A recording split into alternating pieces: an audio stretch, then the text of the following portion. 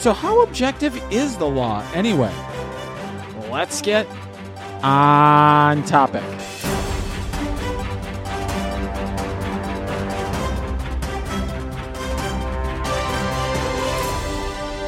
Welcome to On Topic, a weekly in-depth look at a topic that helps us understand the week's news.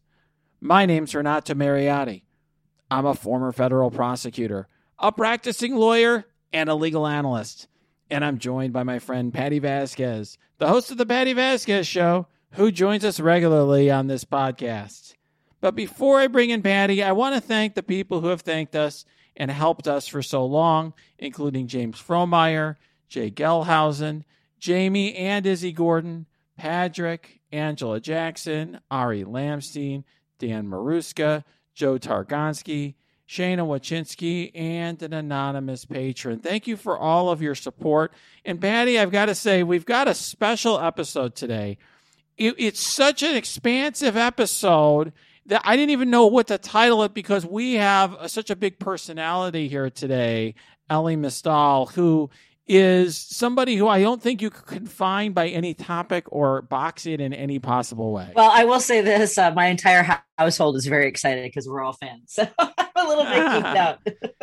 Well, you know, Elie is somebody who has very provocative views about the law, very interesting views. And this is what I'll say to our listeners. I'm sure I'm not going to agree with everything Elie says, but I think I agree with a lot of things he says. And when I disagree with him, I think there's something to what he's saying. In other words, he's somebody who says a lot of provocative things, but he is a person of substance. He graduated from Harvard Law School. He's a very, very smart guy.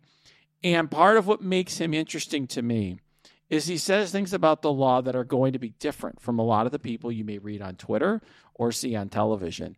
And I think that part of that is because of who he is. This is a guy who's not practicing law. He's not a professor. He hasn't had some long career in a Justice Department or something like that. He's somebody who's trained as a lawyer, but is, you know, unconstrained and unfettered, giving you a very, I would say, bold view on a lot of legal issues.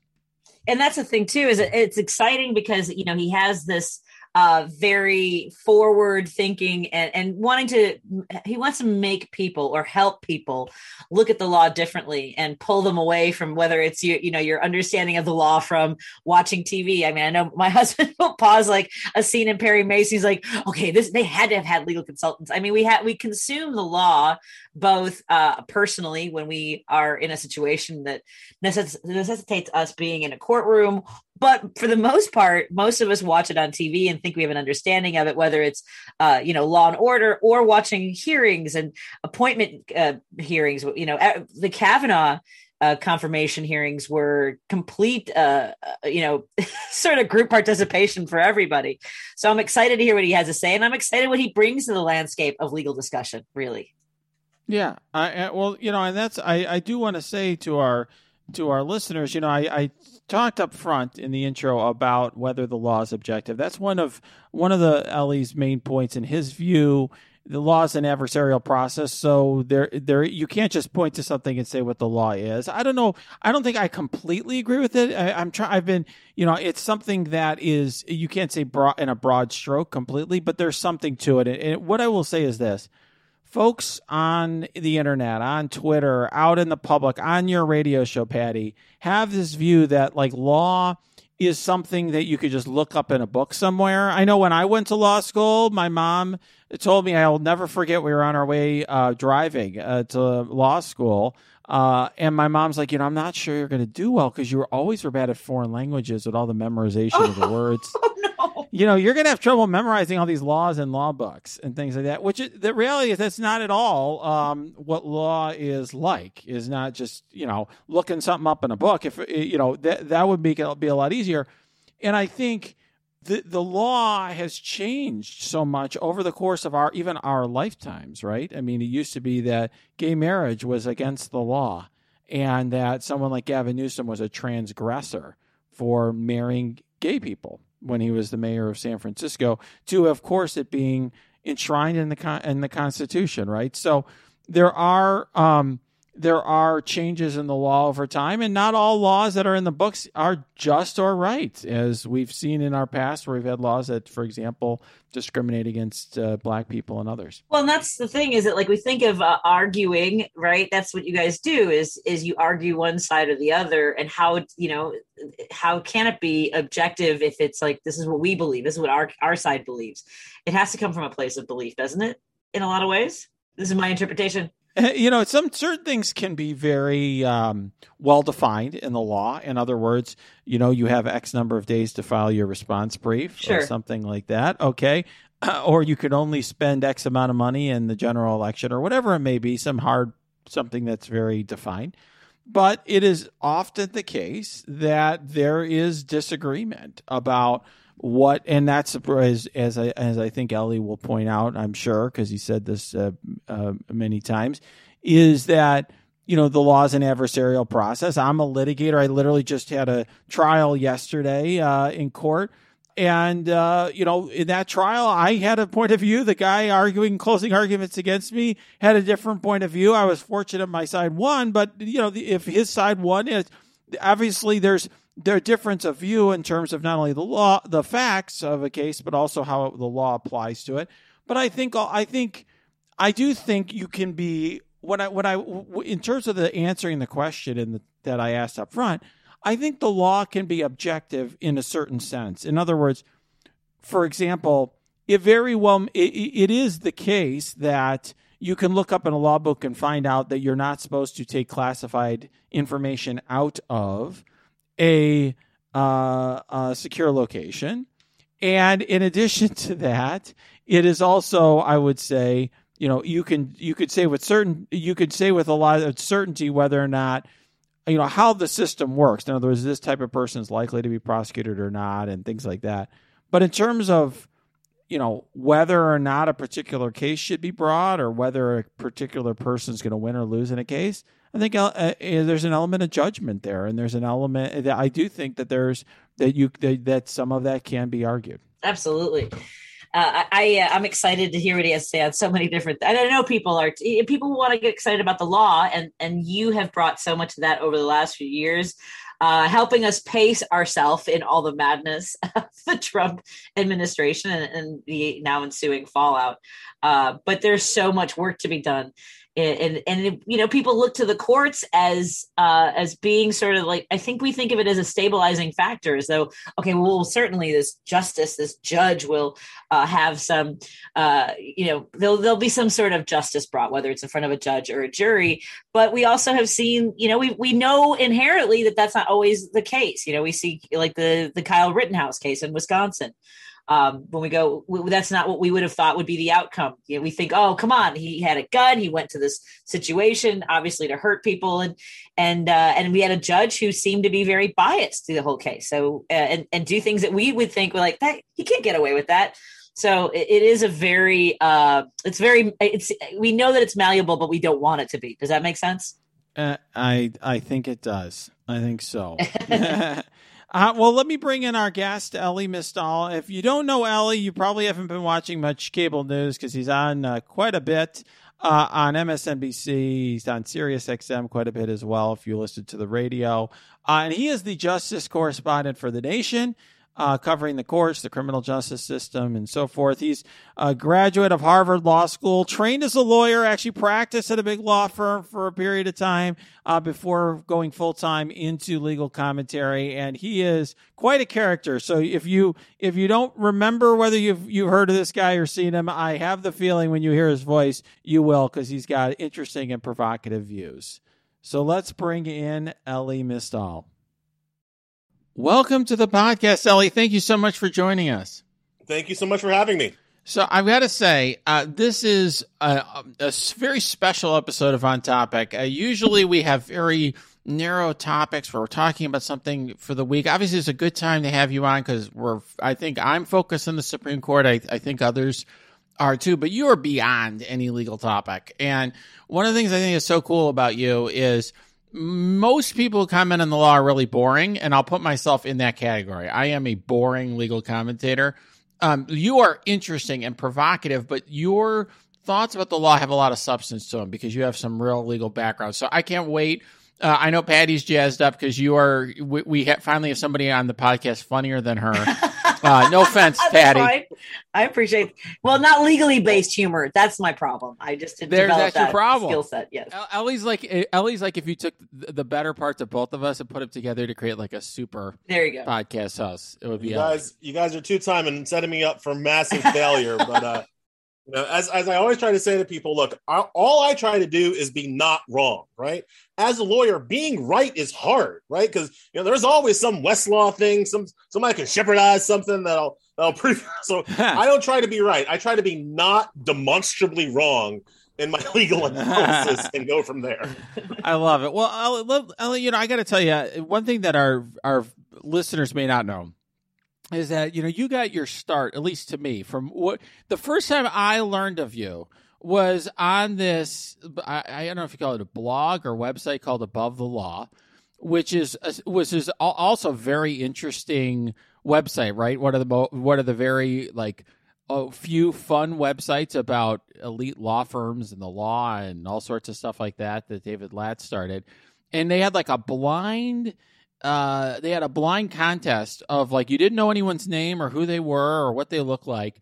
And they're like, we're going to hire a new writer. And there was a couple people in that group. And then you won this blind contest where if people didn't know who you were, what you look like or anything about you, they chose you as the best writer. This was years ago. Yeah, this is my big break. I won my job for my big break, kind of American Idol style. David Latz, when he was getting promoted as Above the Law was getting bigger, he wanted to bring on some more help, and he and Kashmir Hill, actually, who's now a tech columnist for the New York Times, they came up with the idea of this contest that they would pick 8 finalists.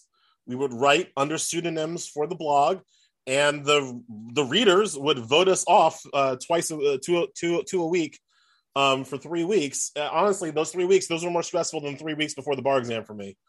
And I won the contest, but it's funny because so we had a synonym and we had to pick an avatar, right? And I was kind of choosing between 2 options. One was the brain from Pinky and the Brain, because I kind of like that. I like the cartoon. I think it's funny and kind of fits my personality, right? But the other, my wife is from Zimbabwe, and she has this really cool statue of Shaka Zulu. So I was going to do a Shaka Zulu statue. And I really honestly couldn't decide which to go with. And so I asked my mother, and my mother was like, do you want to make a statement or do you want to win? I was like, well, I like to win. She's like, well, I think I know which one you're picking. I was like, yep. So I went with the brain from Pinky and the Brain. People were shocked when they found out who they voted for. Yeah, that's one thing. That's why I started with this. Because do you think you would have won if you had your photo and your identity as part of this? Nope, not at all. I don't think it would have been close, actually. Yeah, because people's view of what you were and what you had to contribute might have been different. It's also, and I've noticed this throughout my career, it's I can say the same thing, right? But if you think that it's coming from a black person versus a white person, it's just going to hit differently. It's just, you're going to think that it's coming from a different place. It doesn't, the words actually don't matter. And we see this in so many different aspects of media where they'll say oh, this network has a lot of liberal people on it. It's like, well, no, it has a lot of black people. It's different. Mm-hmm. You don't know that. Exactly. Oh, look, there's Candace. Yeah, I'm just kind of assuming that because they're black, they're liberal. You're assuming that because I'm black, I'm more liberal, more radical than it would necessarily be from the words on the page, right? So there was an interesting. So just to go back to the contest, week 2 or something. One of the challenges was we had to do some content that would be serializable, right? So it could appear on multiple days. That was part of the training, right? And so I did a fake lawyer bracket, right? I was just like, all right, who you got? Jack McCoy versus Lionel Hutz, right? That's the 1-8 matchup, and we kind of I think Atticus Finch won because he always wins those. Every lawyer wants to think of themselves as Atticus Finch, right? So I did that, and again, as a person whose race you didn't know, it's kind of a fun cultural thing to do, right? You can imagine that coming from a black person, oh, look at the black person doing some sports thing, doing some fluff, can't get serious. You could have imagined all of those comments kind of bubbling up to the surface. if they had known my race before I did the contest. So, yeah, I mean, it's Don Lemon got in some trouble because he said that he, Don Lemon, the CNN, for your listeners who know, is the CNN anchor, one of the only black primetime cable news anchors, and he called himself openly black, right? And it's kind of funny because, like, he's on TV, like, yeah, Don, we know, but there's some truth to that. There's certainly, when I'm writing, you don't have to know, based on my name, what my race is, right? You don't have to know that in my writing. I make you know that. I want you to know that. I want you to understand that my stuff is coming from a certain perspective, a perspective that has been historically left out of legal coverage, certainly a perspective that has historically been left out of Supreme Court coverage. And so I make myself openly black in my writing. I don't have to, I choose to do that. When I'm on TV, it's a little bit more, obvious. Well, absolutely. Like, one thing that you do is you lean in, right? You lean into the fact that you are somebody who is not only bringing a perspective to the law, but one thing that I find that happens in legal commentary is that people are constrained by their desire not to. They're repeat players in the system. Let's just put it that way. Mm-hmm. And so, in other words, they may be appearing before a judge. They may be, have another client that has a different position, or they may need a different job at some point. So they have to be careful and thoughtful about the positions that they take. And you, I think, made a conscious choice early in your legal career that you wanted to be a truth teller. Period. Right. And you didn't care about any of that stuff. And that meant that I was never going to go back. Right. When you brought up above the law, one of the decisions I had to make before I took that job, after I won the contest, was, okay, if I do this, I can't go back to big law. You get that, right? Yep. Like, I am closing that door. And then certainly as my career progressed, my journalism career progressed, there were points where I was just like, I'm never going to be an Article III judge. Like, that was something that I thought about wanting, that I thought could happen for me. And, you write a couple articles, you're like, you know what, that's not going to happen now. And you have to know that before you write it, I guess, or at least you have to know that before you hit the publish button. That not every option is going to remain open to you. But once you accept that, yes, absolutely, it is freeing. It allows you to maybe say things, to maybe take positions that other people. It's not that they disagree, and I'm sure you do too. You meet a lot of people in the system who agree with you, who are happy that you're out there saying what you say. They can't say it because they still want to be an Article III judge, because they still have to go in front of some of these judges and make arguments, because they still have to share a faculty lounge with some of these professors, right? And I don't always, I don't begrudge people necessarily who are just trying to go about their lives and go about their jobs and are not trying to ruffle feathers. That's not my way, but I understand why people have that, why people take that approach, right? But that means also that I feel like I have a responsibility. I feel like I have a duty sometimes to say these things that lots of people are thinking, but not everybody either has the platform or is empowered or has the nothing to lose-ness that I have, and thus have the ability to say these things. Yeah, I have to say that I get a lot from other former federal prosecutors I know. Like, for example, I am the only person from my former office in Chicago, which is one of the biggest U.S. attorney's offices, because, New York split up into different offices, but Chicago's got one big office. No one else is out there talking about anything, in the public eye about this sort of, but they were not during the Trump era. And there's like, well, how could you say this or that? Or they're very skeptical of it, but they all will agree that Trump, they're not like they were voting for Donald Trump. They all had those same concerns about the rule of law, but it's just the sense that, you may have a potential client who views things differently, and it does close off options. I'm timid. I am nothing compared to you. Not timid, but I'm measured, right, compared to you in my commentary. And people are institutionalists. Look, the law self-selects for people who believe in institutionalism, for people who believe in discretion, for people who believe in the system. That's you don't if you don't believe in the system, you drop out of school, right?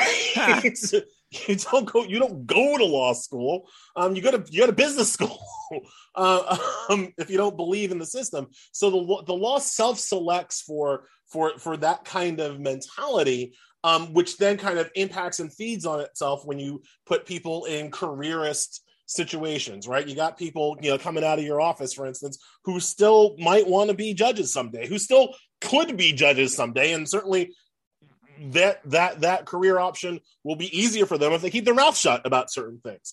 But then there were also people who don't want to be judges, but like when Bill Barr showed up, like wanted to believe that Bill Barr was going to set things right because he had been there before, right? It's the institutionalized kind of approach, right? Whereas I kind of saw it plainly. I was like, this guy who auditioned for the job, talking about his ridiculous unitary executive theory, talking about how he's going to put, basically crack skulls to keep the peace. That guy is not going to be the guy who then comes in and stands up to Trump and stands up for the rule of law. I saw that plainly on the day that he was announced, on the day that he was put forward, that he was nominated.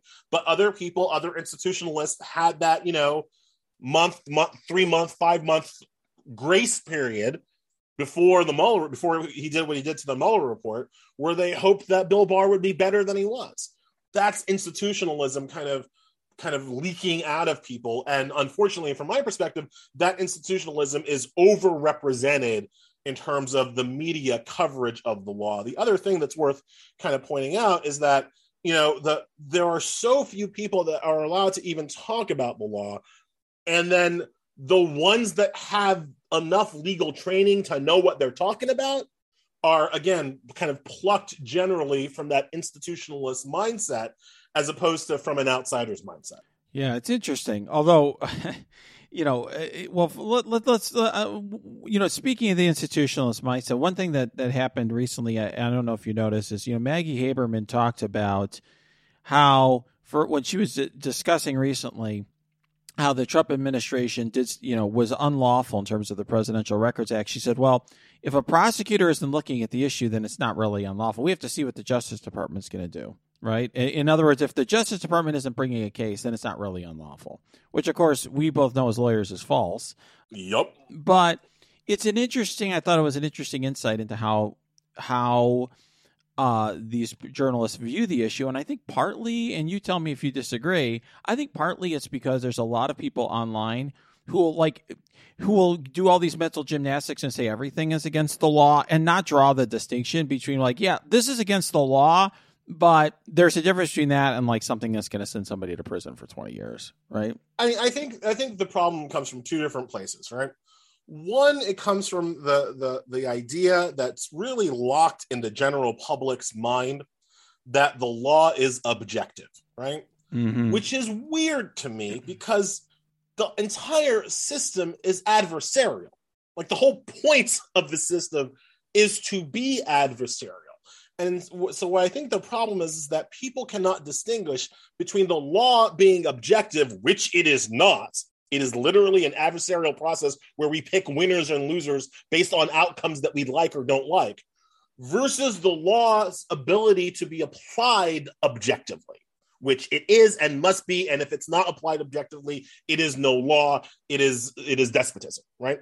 And so those are kind of the same word used in two different contexts that lead you to two very different conclusions about the world you're living in, right? If you think that the law is objective, then you think that basically, heads on sticks could tell you, that you think that the law could be spit out to you by an algorithm or a computer, which of course it can't be. So part of it is that people don't understand that to do law is to be making an argument. I think this should be illegal. I think this is the way to make this conduct look like other things that are illegal. I think this conduct should be punished. That's what a prosecutor is doing. They're making an argument that the conduct that they have uncovered should be punished. Whereas the defense attorney saying, no, this conduct was not illegal at all. Either your facts are wrong or your understanding of the law is wrong or whatever is wrong. Like that's the game. That's the fight. And people understand that that's the fight. So that's one way that it comes out. I think the other way that it comes out is going to what you were saying about just, the Twitter lawyers, which are like the bane of my goddamn existence. People want everything that is bad to be illegal, right? Which is just not at all how it does work, or really, I don't think if you really kind of interrogate people, is not how we want it to work, right? We don't want everything that we think is bad, we think is negative, to also come with jail time. Like jail should be like super rare and harsh for really bad conduct, right?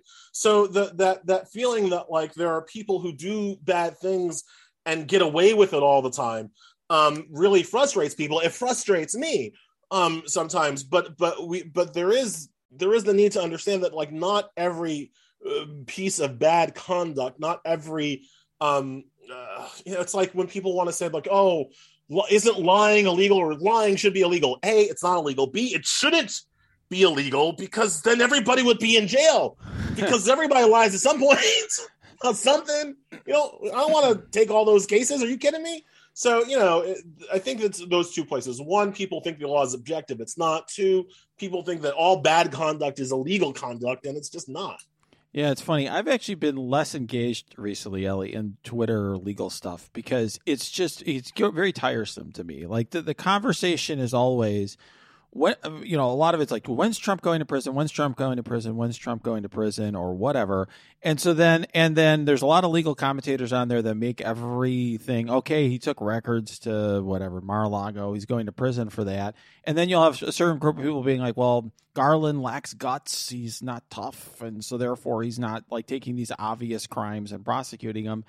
And like the truth is way more complicated than that, but no one really cares about anything like that. And so it just evolves into, like what people want to see and what people want to hear is that every violation of everything from the Hatch Act to, whatever, making a false financial statement in, to a lender, which could be, everything is like very easily prosecutable, and we do that all the time. And if we just had the right prosecutors, they'd wrap this down. They'd wrap this up quickly.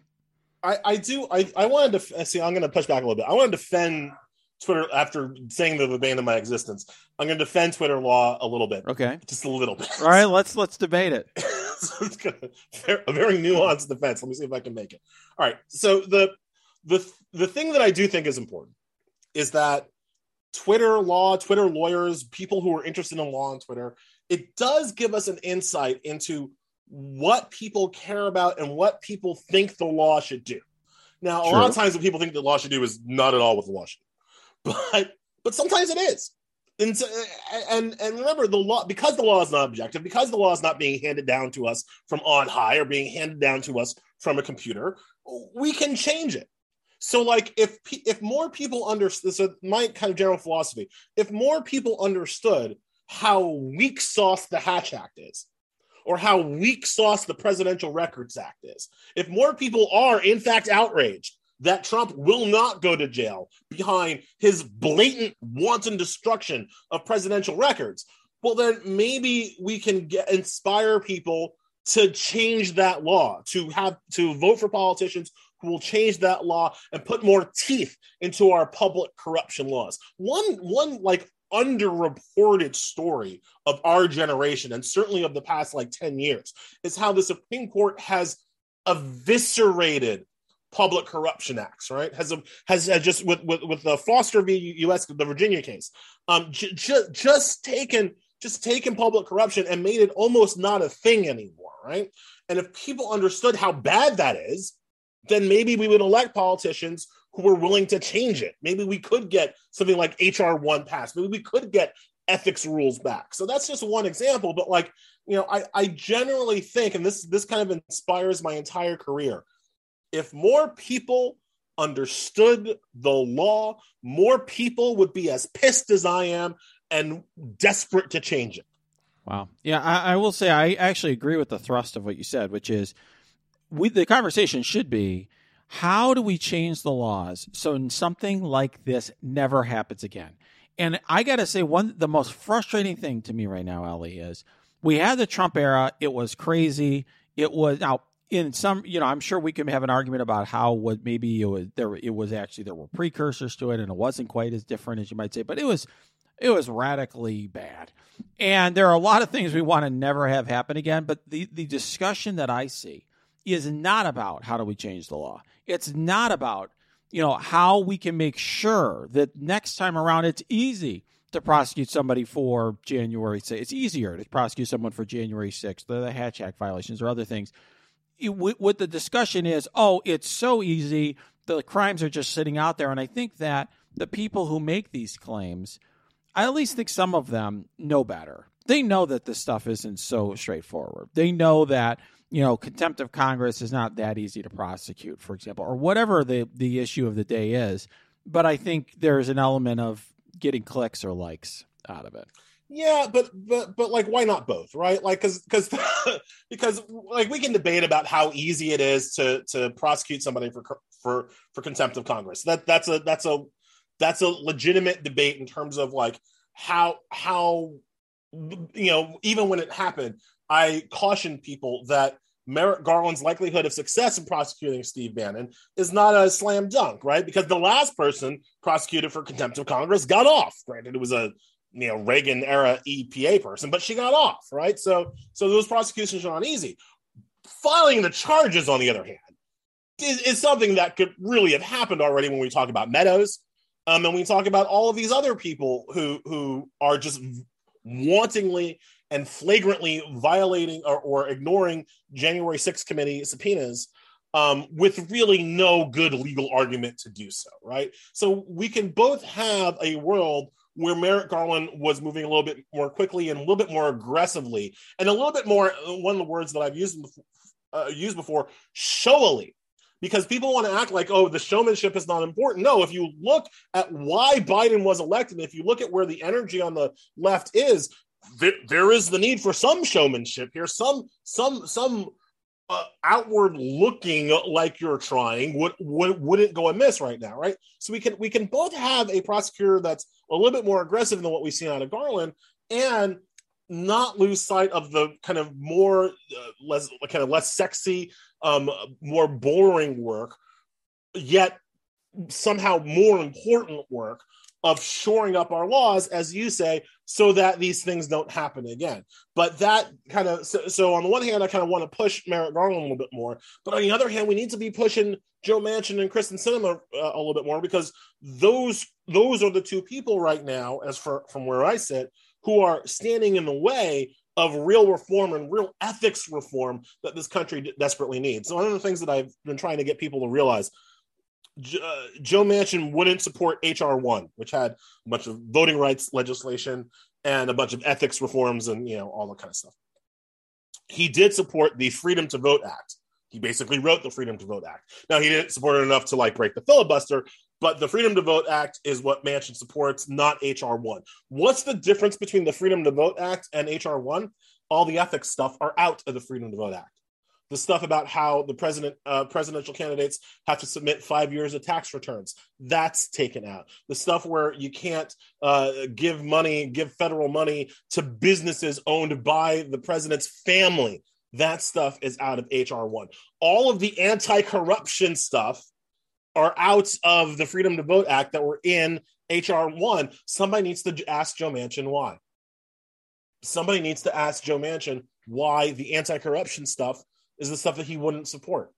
Because I think getting to the heart of that answer and eventually electing politicians who are going to answer that question differently is just as important as getting prosecutors who move more quickly and more aggressively when there are crimes that could be charged. Yeah, I have to say, though, and this is one area where we may disagree, is I'm wary of prosecutors more than you are, even though I used to be one. And because I've seen prosecutors who don't exercise their discretion appropriately, who do things that are wrong. And so I'm very cautious. Like, if a prosecutor is probably going to lose a case, they probably shouldn't bring it, right? I mean, that should be, prosecutors should bring cases that they can win and they should win. They should not be bringing cases that they think they're going to lose. And so from my perspective, like we have the one thing that I have not liked on the internet lately is people like, oh yeah, like even if this case is a loser, let's just bring the case, let's charge them anyway. And like, that's not in other contexts. We don't want that to happen. We talk a lot about how prosecutors are unfair in other contexts. And so to me, I'm very wary of prosecutors who do things. I'd actually rather have cautious prosecutors in certain respects. In other words, I want prosecutors to aggressively prosecute really heinous crimes. I don't want prosecutors to just drop the ball because there's challenges in a case, or else we'd never have a child exploitation case brought, for example. But on the other hand, I also don't want prosecutors to charge things for the sake of charging them, to charge things just because it's going to get headlines in a newspaper and going to go down in flames. I feel like there's an element of that in the case, the Kyle Rittenhouse case, where I think that state prosecutors got a little over their skis and charged a much bigger case than they could prove, and they paid the price for it. I mean, there was a lot of other things going on at that trial with that judge and so forth, but part of it also was that they just charged a lot of stuff that they could prove, and that was, I think, a desire to have a bigger case than they should have. All right, what do you think about the debt, the eviction moratorium thing that Biden pulled? Right, so like the Supreme Court says you can't have the eviction moratorium. Biden does it anyway, knowing full well that it's going to get knocked down by the Supreme Court. So from one perspective, he shouldn't have done that because there was no way Supreme Court was going to go for it, right?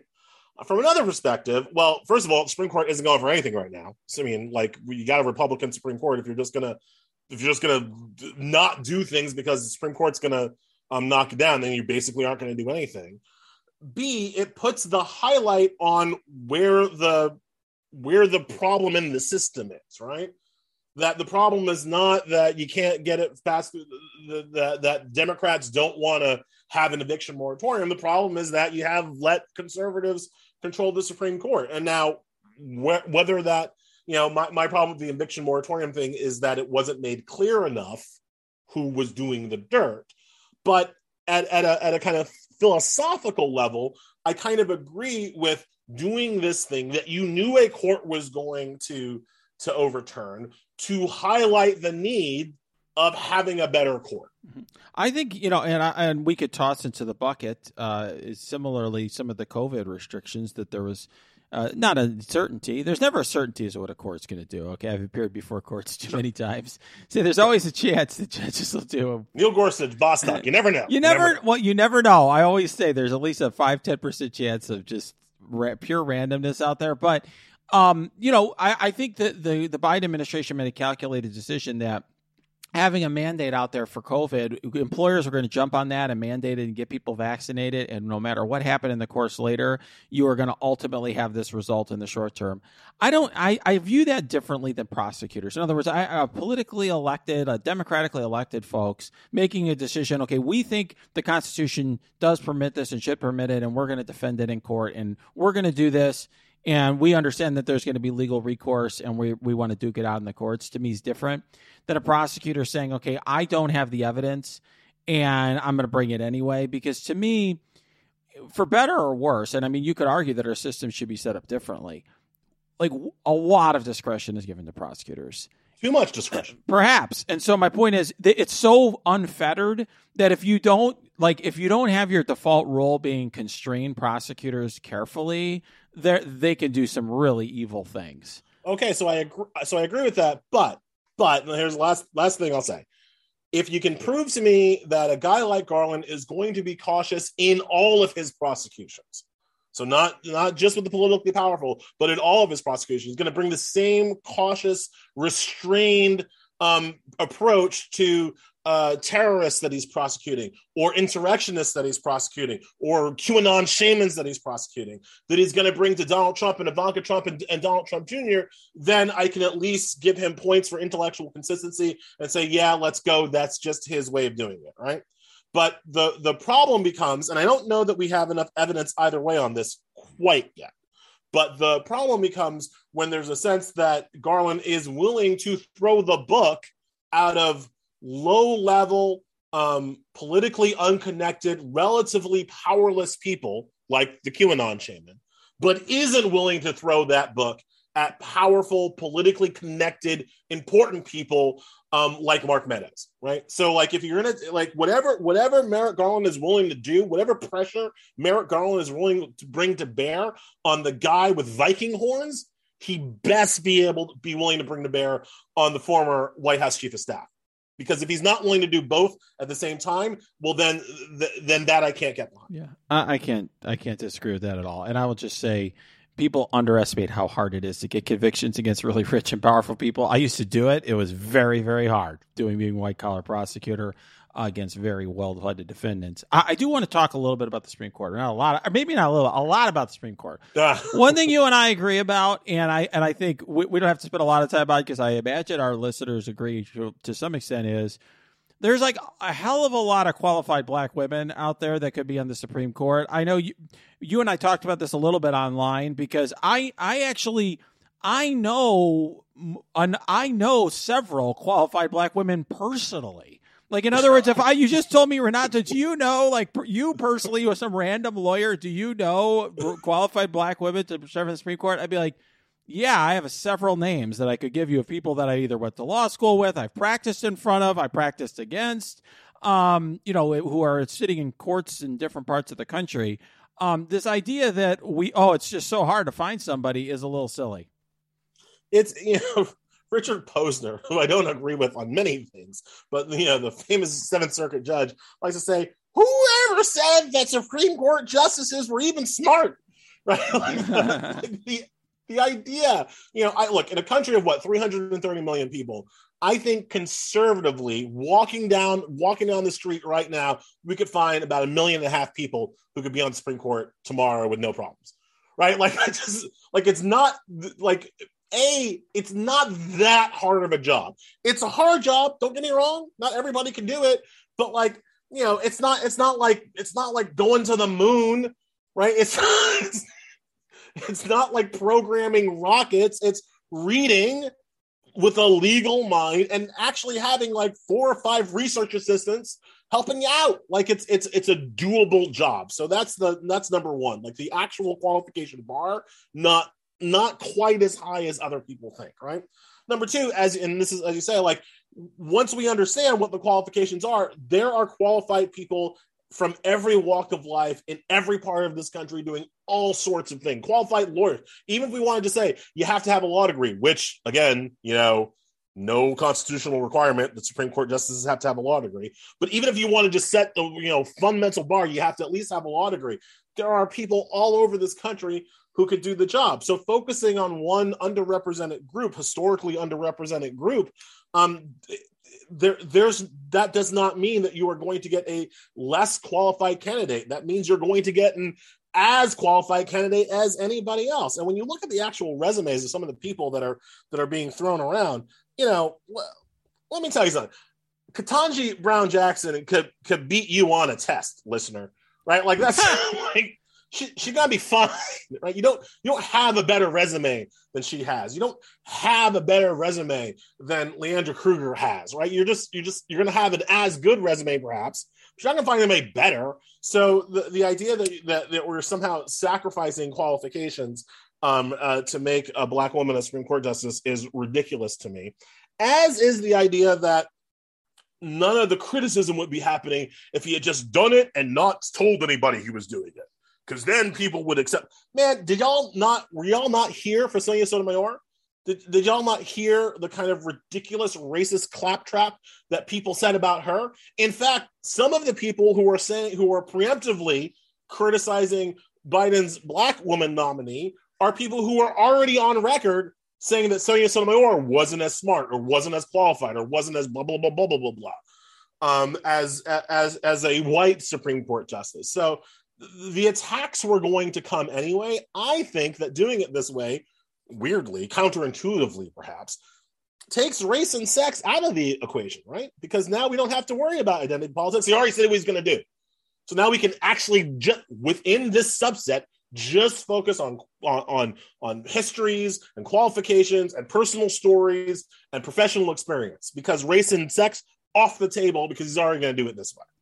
Yeah, I think it's, I think Supreme Court selections are always based on all sorts of factors. Whether it's like, I think Brennan was selected because he was like a Catholic, or from a certain part of the country. I just think that's always part of it. It's sort of like saying you can't select your vice president based on gender or something. It's like, come on, like, I mean, people select every selection ever for any of these very important appointments is always based on a whole variety of factors. It's a political appointment. I know it's a political appointment because it's appointed by the president and confirmed by the Senate. It's a political freaking appointment. Why wouldn't the selection of that be fundamentally political? It has been in the past. Reagan promised to nominate a woman, he did. Trump promised to nominate a woman to replace Ginsburg, he did. I don't understand people who want to pretend that these positions aren't political, but they always come out whenever a minority or a woman gets an opportunity. Yeah, well, let's talk a little bit about the Supreme Court as it stands now, because you have, I think, pretty strong opinions about Chief Justice Roberts. Stronger opinions than most people. In other words, if I asked on Twitter, what do you think of, and I did put every Supreme Court justice, I think Roberts is somebody who, like, the right wingers that I follow would maybe not like him about certain things. Obviously, people on the left wouldn't either. But like, he's generally perceived as like this neutral, moderate guy, right? He had that kind of BS referee quote that he said during his nomination that I think, but people, because he's not as radical as certain people in the court, he's gotten a reputation that I think you've made a pretty strong argument is incongruent with how he is. I want our listeners to be exposed to that. People think Roberts is fair, and they come up with that opinion because there are certain cases where Roberts has sided with liberals, Obamacare being the big number one thing that people point to, and there are other cases that he has sided with conservatives. And for some reason in our society, siding with one side sometimes and the other side the other times seems like fairness, right? Like that sounds like what we should do. As if like, sometimes I side with the invading Mongol horde, and sometimes I side with the Chinese government. I'm reasonable, right? That I have little patience for that particular argument. When you look at Roberts's history, there are. You said that he's not as radical as some of the other conservatives, and I think you're absolutely right when it comes to certain issues of executive power. But when it comes to racial justice, when it specifically comes to voting rights, there has been no bigger enemy to voting rights, to the voting rights of Black and brown people in this country, than John Roberts. In fact, his first legal job, so, after he goes to law school and he clerks and he does whatever, his first actual, paid legal job was working for the Reagan Justice Department to find a way to attack the 1982 amendments to the Voting Rights Act. That was his first job. Now, he lost that battle in Reagan times. Even Ronald Reagan, who started his campaign in Philadelphia, Mississippi. That's Mississippi Burning Town for those playing along at home, and said that the Voting Rights Act humiliates the South. Even that guy, Ronald Reagan, eventually had to approve of the 1982 amendments to the Voting Rights Act, which basically meant that you didn't have to prove intent to discriminate in voting rights. The simple effect of discrimination was enough, which is useful because state legislatures don't always say, I hate Negroes when they're making their racist laws. Sometimes they just have laws that have a racist effect. And like, ooh, who could have known this was going to be bad for Negroes, right? So the 1982 amendments made intent not the key issue. Roberts was against it in 1982, and he finally won in 2021 in the Brnovich v. Arizona v. U.S. decision, where essentially that case, although it was written by Alito, essentially that case overturned the 1982 amendments to the Voting Rights Act. And that is just one example, right? We can go to Shelby County v. Holder, where Roberts eviscerated Section 5 of the Voting Rights Act. That's the pre-clearance section of the Voting Rights Act. We can go to the Rucho decision, where he eviscerated gerrymandering, ruled that gerrymandering is non-justiciable, basically letting open season happen on gerrymandering at the state level. Roberts has been an enemy to voting rights for his entire career. And I don't know how more anti-Black you need to be than be against Black people voting rights. Because if Black people do not have the ability to participate equally in the polity, then what are we even talking about, right? Then some of these other things don't even matter. If Roberts does not think that the 15th Amendment is, important, if he does not understand that the Voting Rights Act is the single most important piece of legislation I believe ever passed in this country, then I guess the best way of putting it, then I don't care what he thinks about some other issues of racial or social justice, because he's already against us on the most important one. I think one thing people lose sight of with John Roberts, and I think I viewed the thrust of some of what you had said about him is, John Roberts was somebody who is the product of the Federalist Society sort of right-wing attempt to take over the courts. And he was sort of kind of the darling of that group, seen as kind of was groomed to be a judge as part of that movement. And he comes from that movement. And so to try to separate him from that movement, or to suggest that he's actually separate from that movement, is completely historically inaccurate. And basically, he is in many ways the Roberts Court, because this is what this is going to be called. No matter what, even if he's in the minority in certain decisions, this is the Roberts Court. He, in many ways, is the poster child or the representative for that entire movement in the law. The thing that unites a Bush judge with a W. Bush judge with a Trump judge is hostility to voting rights. It's not anti-abortion. Although they tend to generally be anti-abortion, it's not abortion. Although they tend to be anti-gay, it's not gay rights. The thing that unites them is their hostility to voting rights in all of its forms. That is why they have been picked for their jobs, both at the Supreme Court level, but all throughout the federal judicial system. I don't know how to make people understand that. I don't know how to make people understand that is wrong. I don't know how to make people understand that the 15th Amendment was ignored in this country for 100 years.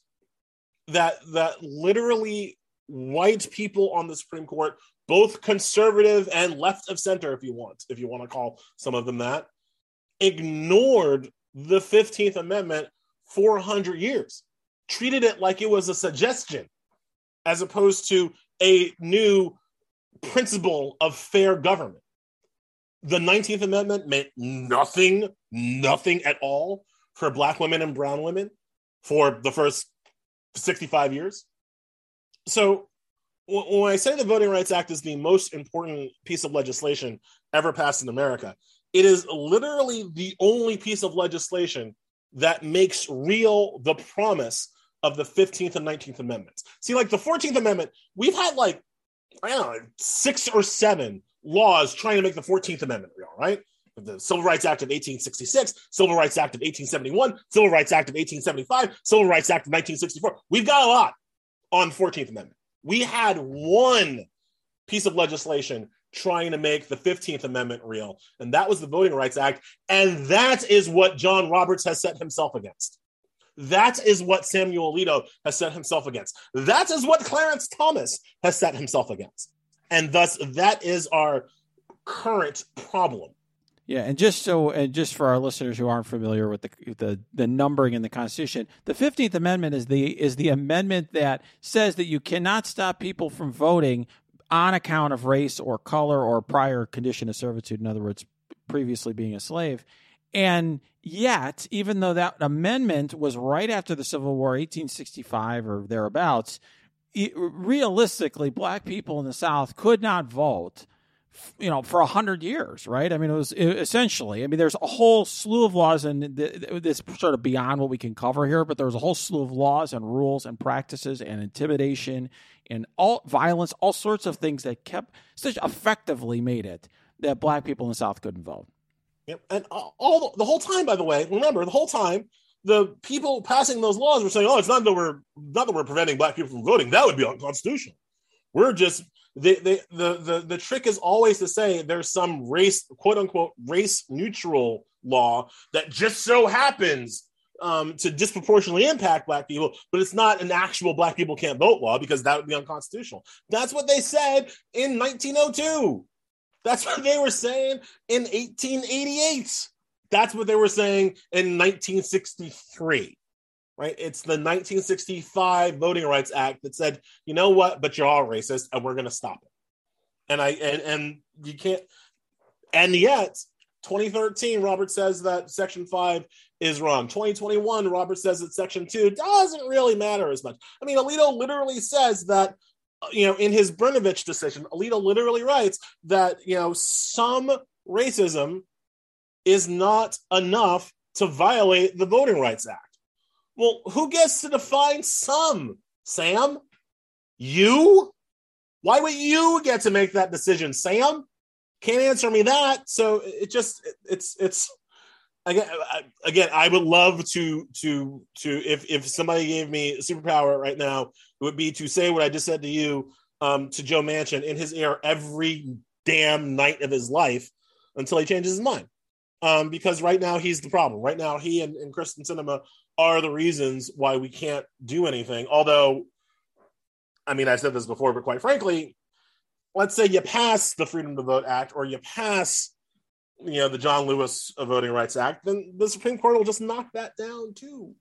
Yeah, I have to say, I'm not very optimistic right now to federal solutions and voting rights. I mean, one thing that is also a kind of an incongruence out there is people are very concerned about this issue, but they're not interested in getting engaged in the state and local level where so many of these battles are getting fought.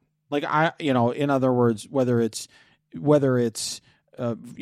specific laws that are meant to reduce and suppress vote, or, for example, gerrymandering that often just effectively ruins and destroys the power of certain groups. There's not a lot of interest and focus on, a state house, right? Or you can't get people interested and excited about those races. If Democrats had the turnout that they have in presidential elections, in state and local elections, this whole country would look different. Even in some, very red states, it would look very different. You can't. It's hard to get people to lock in because they're process stories, right? Because it's hard to get people to lock in on how many polling stations are open in Houston, right? That's a critical issue. It's hard to get people to dial in for that, right? It's hard to get people to dial in to Alabama made one district majority minority when they should have made two. Like it's hard to get people to see on the ground how that matters. It matters a great deal, but you can't always make that. It's a hard sell for people who, granted, are busy and they have lives and, other concerns.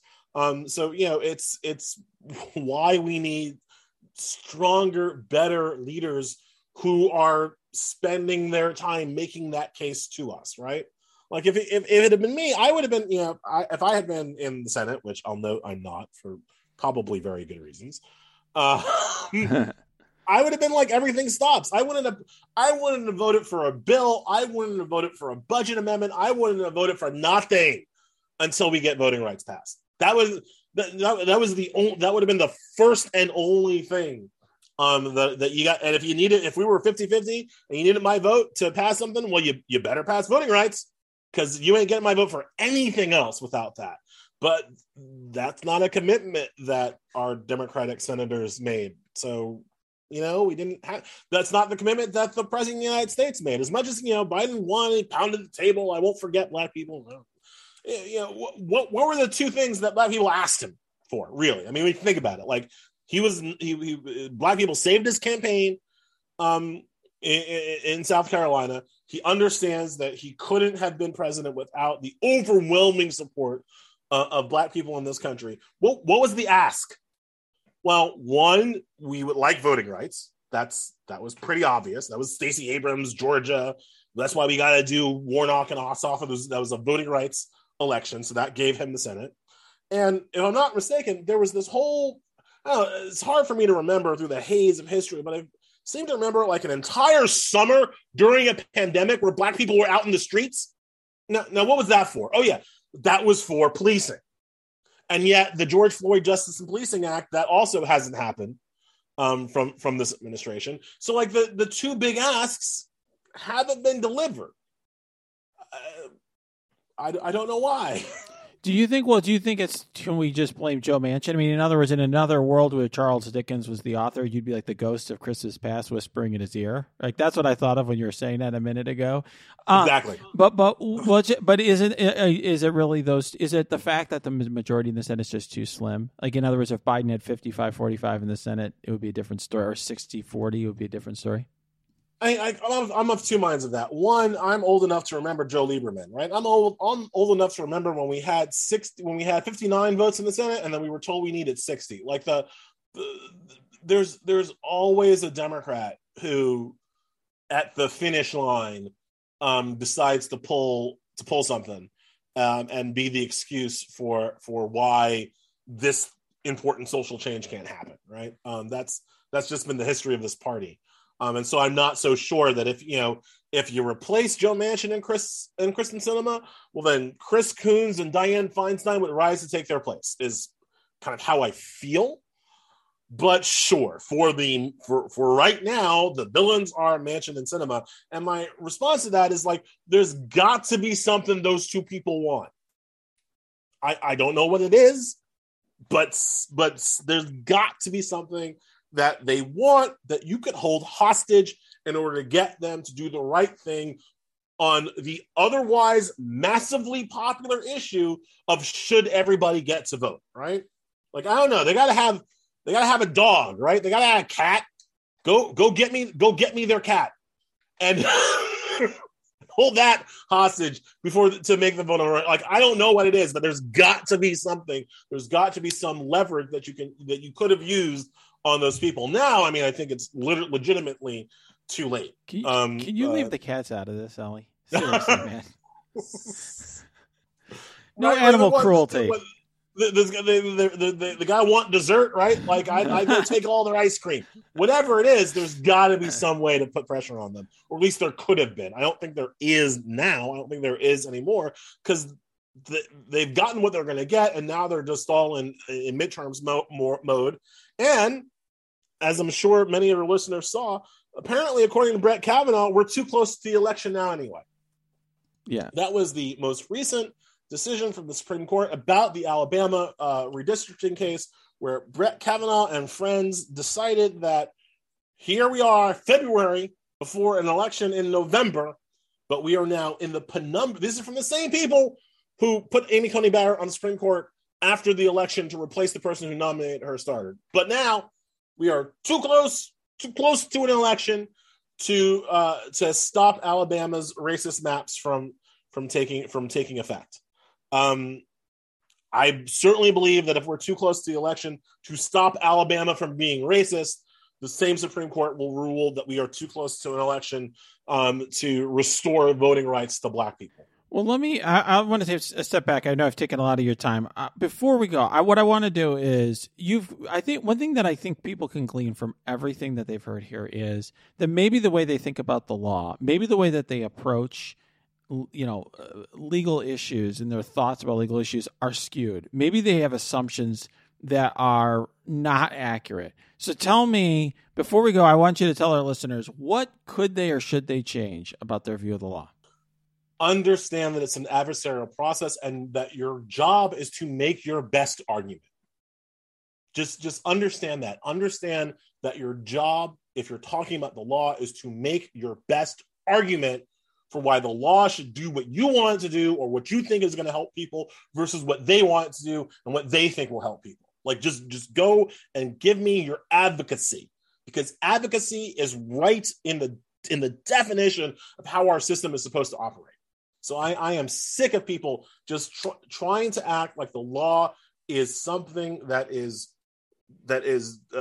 given to us from on high, right? From Moses, comes down from a mountain with laws etched into. No, that's not how it works. It's an adversarial process that requires activism and advocacy to make changes for the future.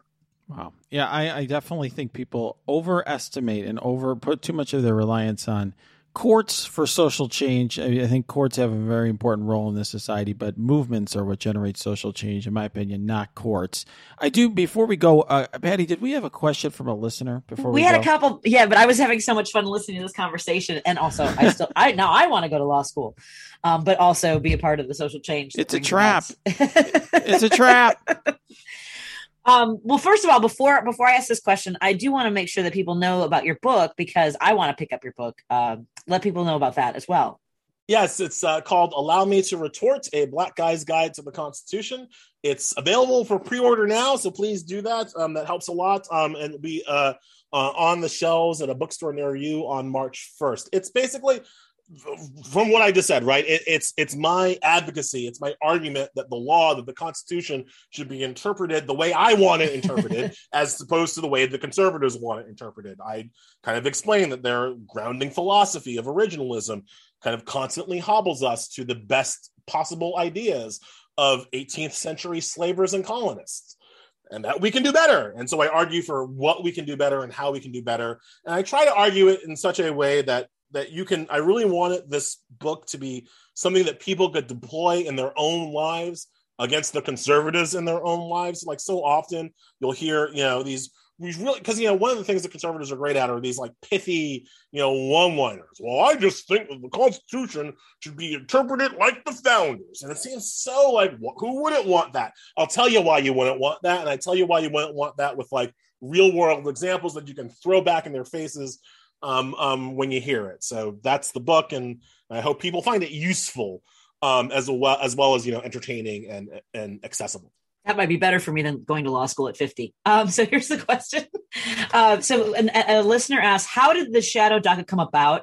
Don't see it explicitly mentioned in Article 3 anywhere. I understand its intent, but seems odd. SCOTUS can choose its own shadow docket cases, causing potential issues in separation of powers and creating a power beyond just legal interpretations. So I'm going to answer that question two ways. One, there's nothing inherently sinister about the shadow docket because it's just an emergency process, right? People understand the law moves slowly.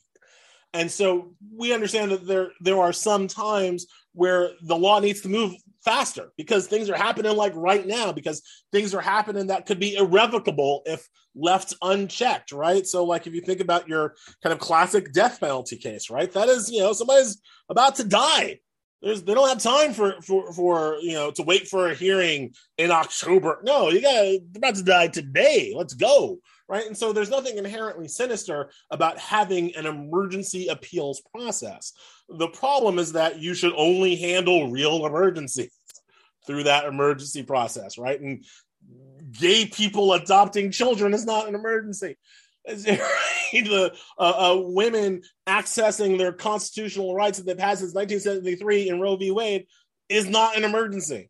And so the conservatives using the shadow docket to, through emergency procedures, stop essentially normal operations of law and the Constitution, that's where the problem comes from. So that's kind of why it's a problem. In terms of how it became this way, it really does go back to the death penalty. Stephen Vladeck, who's a great kind of legal commentator and lawyer, he's writing a book about this, and he was just actually literally today on Twitter saying that in his research, he sees that the use of emergency appeals really spiked in the early 80s, right after the Supreme Court reinstated the death penalty. And the reason was because, again, people were about to die. And so they kept, having these emergency appeals to the Supreme Court. And the court used to just have like any old justice, like you're the justice, you catch it, you make your decision, you move on. But because there became such a split on the court in terms of justices who were pro or against the death penalty, that instead of like leaving it to just one judge, they would kind of convene as a 9 again for every death penalty appeal. And that's kind of when the shadow docket really kind of got going. It really does go back to the state's desire to kill people. Yeah. One other thing I would just say, the important thing is also the shadow docket doesn't generate the briefing beforehand where people are going to, the level of briefing or the explanation of those decisions that you would have in a regular case. Like, in other words, if they're going to take reproductive rights away from hundreds of millions of women in the United States, They should. I think they not only do those women have a right to have everything heard, like all that should be sussed out in the ordinary process where there's lots of opportunity for amicus briefs and all sorts of just, the ordinary process surrounding that. And then a very extensive decision, explaining exactly why that's happening and who voted for it and why, and who voted against it and why. Would you agree with that, Ellie? 100%. The least they can do is sign their name to their own BS. And it's also like, just from a legal perspective, people always are, it goes to a question I get a lot is, what's the point of having a dissent, right? This is especially kind of coming up now because we're going to nominate this Black woman who will be in the minority and mainly be writing dissents for the next, 5 to 30 years, depending on whether Democrats ever get out of their own way.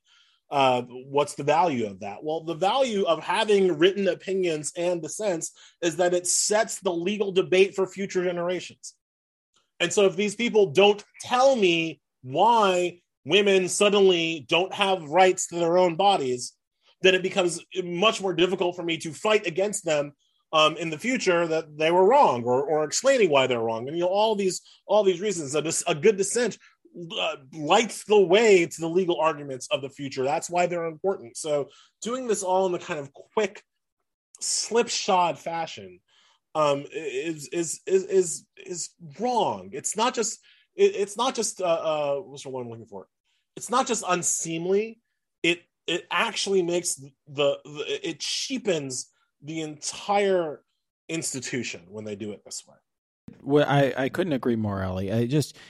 One thing that a non-lawyer may not realize is how much impact certain dissents have had in our jurisprudence over the years. And many of those dissents have ultimately later turned into majority opinions a generation or even a number of years later. Well, Ellie, I got to tell you, I'm glad that Patty brought up your book. I'm gonna be reading your book. I'll pre-order the book, so I'm excited. So thank you so much for joining us. I got to tell you, this has been the most entertaining discussion we've had on this podcast. So thank you. You are just absolutely a breath of fresh air and a fun person to talk to. Thank you so much for teaching us things and spending some time with us today. Thank you so much for having me.